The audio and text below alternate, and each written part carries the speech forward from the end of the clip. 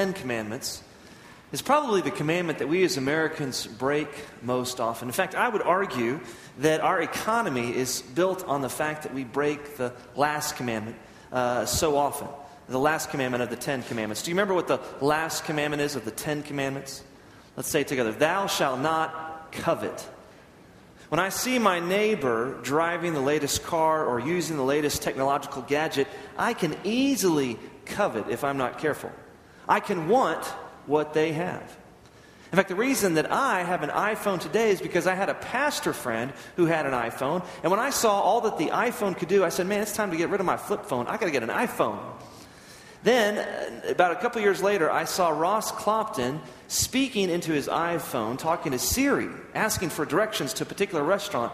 And the phone talked back. Siri told him where to go. And I said, man, I got to get an iPhone 4S. So now I have an iPhone 4S today. Admittedly, I don't know all that it can do, but I certainly am glad I can talk to Siri when I need help. So much of our consumerist culture today is built on coveting, isn't it? We see what someone else has and we want it. In fact, the underlying law of economics is that human wants are unlimited, but we have limited resources. Coveting becomes a real issue in our lives when we want something that we can't have, or it seems unfair to us that someone has what we don't.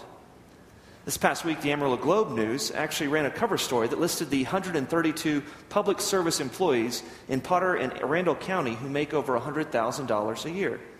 These salaries put them in the top 20% of salaries in the Potter and Randall County.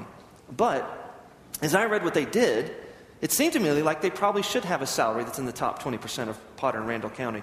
I mean, don't we want the best city managers, college presidents, school district administrators, principals, and judges we can afford? However, if you go to the webpage of the Amarillo Globe News and you read the comments some people have made in response to this story, you can see that many people feel that these folks are overpaid. There's a spirit of sinful envy that quickly permeates the air when salaries are made public, aren't there? That's why it's so good not to talk about salaries in your business or among your friends, because inevitably, someone's going to feel like they're not getting what they deserve. You ever feel that way? You ever feel like you deserve more? If so-and-so is making X, then, amount of dollars, then I should be making that kind of money. Or if so-and-so is going on a lavish vacation, I should be able to go on such a lavish vacation or drive a particular car or use a particular type of gadget. Shouldn't I? I mean, we all work hard, right? So we feel like we should make as much as so-and-so, right? What are we to do when we feel ourselves becoming envious of others? When we catch ourselves coveting what others have? What can we do to avoid the sin of coveting? Well, to find out, open your Bibles to Psalm 73. It may be found on page 616 of your Pew Bible, Psalm 73, beginning at verse 1. Listen to the word of the Lord.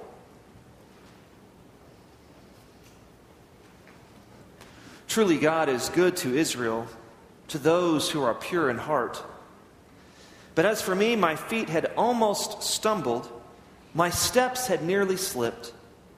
For I was envious of the arrogant when I saw the prosperity of the wicked. For they have no pangs until death, their bodies are fat and sleek. They are not in trouble as others are, they are not stricken like the rest of mankind. Therefore, pride is their necklace, violence covers them as a garment. Their eyes swell out through fatness, their hearts overflow with follies.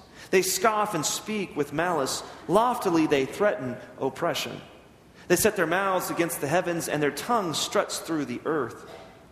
Therefore his people turn back to them and find no fault in them, and they say, how can God know? Is there knowledge in the Most High? Behold, these are the wicked, always at ease. They increase in riches. All in vain I have kept my heart clean and washed my hands in innocence. For all the day long I have been stricken and rebuked every morning. If I had said I will speak thus, I would have betrayed the generation of your children. But when I thought how to understand this, it seemed to me a wearisome task. Until I went into the sanctuary of God, then I discerned their end. Truly you set them in slippery places, you make them fall to ruin. How they are destroyed in a moment, swept away utterly by terrors. Like a dream when one awakes, O Lord, when you rouse yourself, you despise them as phantoms. When my soul was embittered, when I was pricked in heart, I was brutish and ignorant. I was like the beast toward you. Nevertheless, I'm continually with you. You hold my right hand, you guide me with your counsel, and afterward you will receive me to glory. Whom have I in heaven but you? And there is nothing on earth I desire besides you. My flesh and my heart may fail, but God is the strength of my heart and my portion forever. For behold, those who are far from you shall perish. You put an end to everyone who is unfaithful to you. But for me, it is good to be near God. I have made the Lord God my refuge, that I may tell of all your works. Here ends the reading of God's word. As the prophet Isaiah tells us, the grass withers and the flower fades, but the word of our Lord stands forever. This is the word of the Lord. Thanks be to God. Please join me as you pray. Holy Spirit, please speak through me, that the words of my lips and the meditation of all of our hearts might be acceptable in your holy sight. Through your Son's precious name we pray, and all God's people said, Amen. Truly, God is good to Israel, to those who are pure in heart. What does it mean to be pure in heart exactly? In the Gospel of Matthew, during the Sermon on the Mount, Jesus says, "Blessed are the pure in heart, for they will see God." So the pure in heart get to see God. But what does it mean to be pure in heart exactly? How does one become pure in heart? Well, pure gold is nothing but gold. It has no impurities. Pure silver is nothing but silver. To have a pure heart is to have a heart that is focused on God alone. After all, the most important commandment that we find in Deuteronomy chapter 6, the Shema, it tells us to love the Lord our God with all of our heart, with all of our soul, with all our strength. A pure heart is focused on loving God above all else. When we focus our lives around loving God, we have a pure heart, and we're able to see God working in our midst. Unfortunately, today, there are many things that can distract us from loving God with all of our heart, aren't there? In our consumerist culture that we live in, we are told that we can have it our way, that life is about us and having our wants and our desires met. In this context, it's very easy for us in our selfish, sinful nature to focus our hearts and minds on ourselves and what we want, rather than on God and what God wants for us. Even some churches have begun to succumb to this consumerist mindset by becoming so seeker-sensitive that they don't even put a cross in their worship space. They don't want to offend anyone with an ancient symbol of torture. But the Apostle Paul, when writing to the Corinthians, told them that while he was with them, he claimed to know nothing among them except Jesus Christ and Him crucified. The cross is in our places of worship because it's at the cross that our sins are ultimately atoned for and we are saved. But people don't like to talk about sin and death and torture today, do they? So many churches just talk about love. But isn't that the point of the cross? Isn't the cross all about love? God's love for us? For we read in Romans chapter 5, verse 8, that God demonstrates His love toward us in this, that while we were yet sinners, Christ died for us. For God so loved the world that He gave His only begotten Son, that whoever believes in Him shall not perish but have everlasting life. As Jesus says in John 15, verse 13, greater love has no one than this, that someone lay down his life for his friends. Jesus laid down His life for us out of His great love for all of us, so that we could be reconciled to God, so that we could have a right relationship with God if we simply believe in Him. Yes, Jesus did for us what we could not do for ourselves. He lived in perfect obedience to the law and to our Heavenly Father, and then He paid the price as the perfect sacrifice for our sins, so that we could be in a right relationship with God. But our culture doesn't like to talk about sin or the cross, does it? I mean, sure, I'll see people wearing crosses all the time. I saw Madonna wearing a cross the other day, but I'm pretty sure she doesn't understand the message of the cross. I've seen Ashton Kutcher or Pamela Anderson wear a shirt that says, Jesus is my homeboy, But I'm pretty sure they don't understand who Jesus is, and yet they prosper. They prosper greatly financially.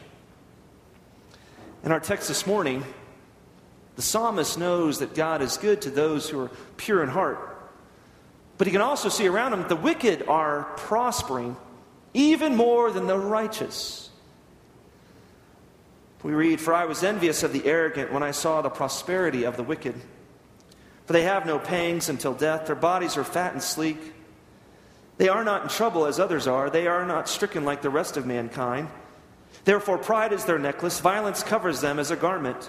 Their eyes swell out through fatness. Their hearts overflow with follies. They scoff and speak with malice. Loftily they threaten oppression. They set their mouths against the heavens, and their tongue struts through the earth. Therefore his people turn back to them and find no fault in them. And they say, how can God know? Is there knowledge in the Most High? Behold, these are the wicked, always at ease. They increase in riches." It really bothers the psalmist that the wicked are prospering. He feels that there is no real justice when the wicked prosper, and he finds himself struggling so much. After all, in verse 13 he says, "All in vain have I kept my heart clean and washed my hands in innocence." The psalmist has the older brother mentality when it comes to his relationship with God, doesn't he? You remember the older brother, right? From the parable of the prodigal son? The younger brother asks for his inheritance early and then goes off and wastes all that he's been given in loose living. When the younger brother finally comes humbly home to his father, his forgiving, loving, gracious father embraces him, hugs him, and tells his servant to go and get the best robe, put a ring on his finger, and kill the fattened calf so we might celebrate my son who is lost. But when the older brother hears about how his father has treated the younger brother, he is irate. And he becomes upset, and he argues, it's not fair. We can find the story of the prodigal son in Luke chapter 15. Verse 29, we find the specific words of that older brother when he confronts his father with this, what he feels is an act of injustice. "Look, these many years I served you, and I never disobeyed your command. Yet you never gave me a young goat that I might celebrate with my friends. But when this son of yours came who has devoured your property with prostitutes, you killed the fattened calf for him." In essence, the older brother is saying, how can you bless this younger brother when he has been so wicked and irresponsible? The older brother, he doesn't understand grace, does he? The older brother thinks he deserves grace. He thinks he can earn God's grace. But God's grace, by definition, is a gift. Grace is God's unmerited favor towards us. Unmerited. We do not deserve God's favor when he gives it to us. We never deserve God's grace. We simply receive it as the free gift that it is. And because of his faithful work, the older brother feels that his father must bless him because he's worked so hard. But if the father blessed him because of his hard work, well, then it wouldn't be grace, would it? It would be payment. Many people in our church today, in the church in America today, can often think like the older brother if they're not careful. They can think that God owes them because they've been faithful. They think, well, I've been good. Certainly, I need to be blessed better than so-and-so, right? God should bless me more than this person because I've been more faithful than they have. Like the older brother, the psalmist thought God owed him. The psalmist had been faithful, and so he wondered why he continued to struggle while he saw the wicked prosper. The psalmist became envious of the wicked and their success. He covets their success. His envy actually made him angry. It's not until the psalmist enters into the sanctuary of God in verse 17 that his envy finally turns to peace. In the sanctuary of the Lord, the psalmist is reminded of God's constant presence, and he's reminded that in God he has all that he really needs. Listen again to these words, verse 25 and 26.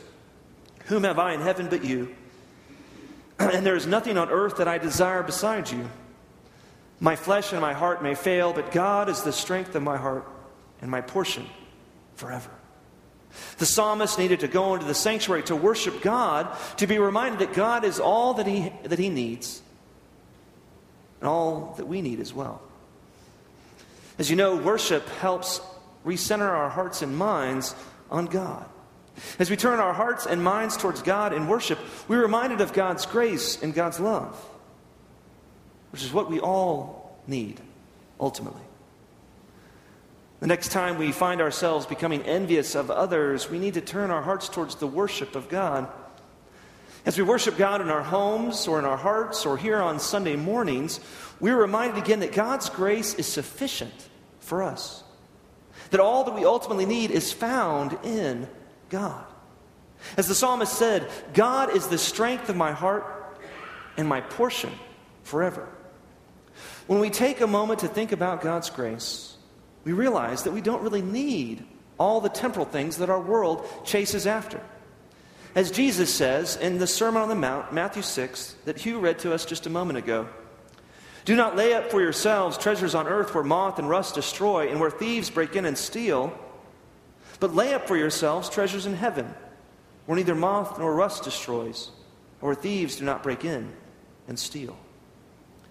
When we die, we're not taking any of this stuff with us. When I die, nothing in my closet is going with me except perhaps the suit they bury me in. Nothing in my garage is coming with me. My house stays here. Everything we ultimately own is temporal. It will rust, break down, and be destroyed.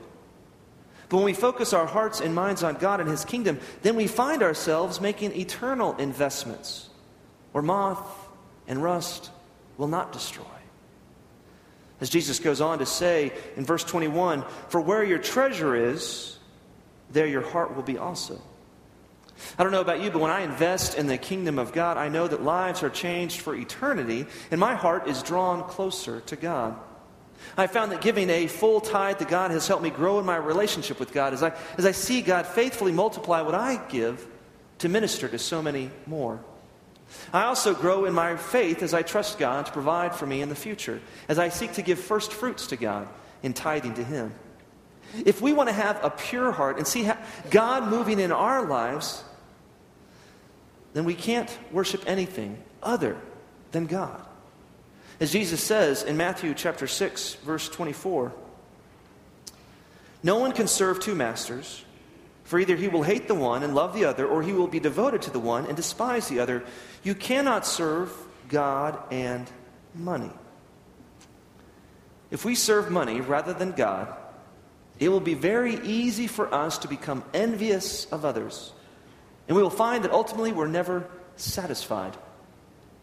When we serve God first, we don't really care what other people have. We realize because we know that only God can truly satisfy. And so with the psalmist, we can say that there's nothing on this earth that I desire besides you, O God. Worship helps remind us of that reality, that only God can truly satisfy. Now notice that the psalmist didn't go into the sanctuary of the Lord by himself. As the psalmist is wrestling with going the way of the wicked, he says in verse 15, "If I had said, I will speak thus," meaning I had given up on the way of the Lord, "I would have betrayed the generations of your children." What ultimately keeps the psalmist from pursuing the way of the wicked is the fact that he's a part of the community of faith, the people of Israel.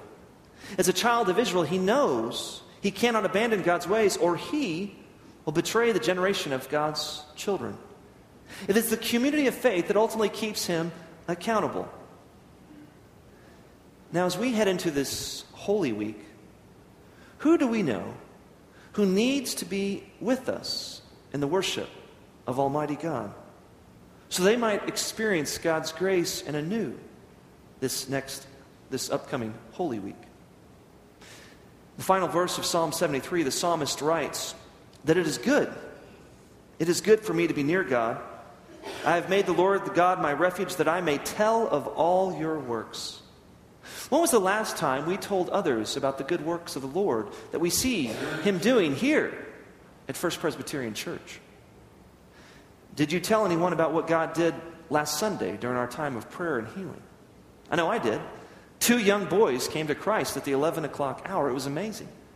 Many people were prayed for, anointed with oil, and one woman actually had her back pain relieved through those prayers of healing. Yes, God did an amazing work in our church. And when we experience God's love and grace here in this place, He expects us to share that with others so they too might join us in the future. Business Week recently ran an article explaining that despite marketers' ability to capture our attention through numerous forms of media, now like the internet and television and radio and phone, print, etc., without question, still the best form of advertising today is word-of-mouth advertising. As best-selling business writer Kenneth Blanchard writes, "The best thing a company can do is make their customers raving fans of their products and services. A raving fan is someone who loves the products and customer service of a company so much that he actually invites others to join them, to experience for themselves." I imagine for those of us who've ever been to the Broadmoor in Colorado Springs, that wonderful hotel and resort, went there because people told us about it, not because we simply read about it. Universal Studios actually has a sneak peek movie club where you can watch movies for free before they come out. Universal Studios does this because they know that if you like their movie, you will be the best form of advertising they could hope for as you tell your friends to go and go see this movie I just saw. Starting next Sunday,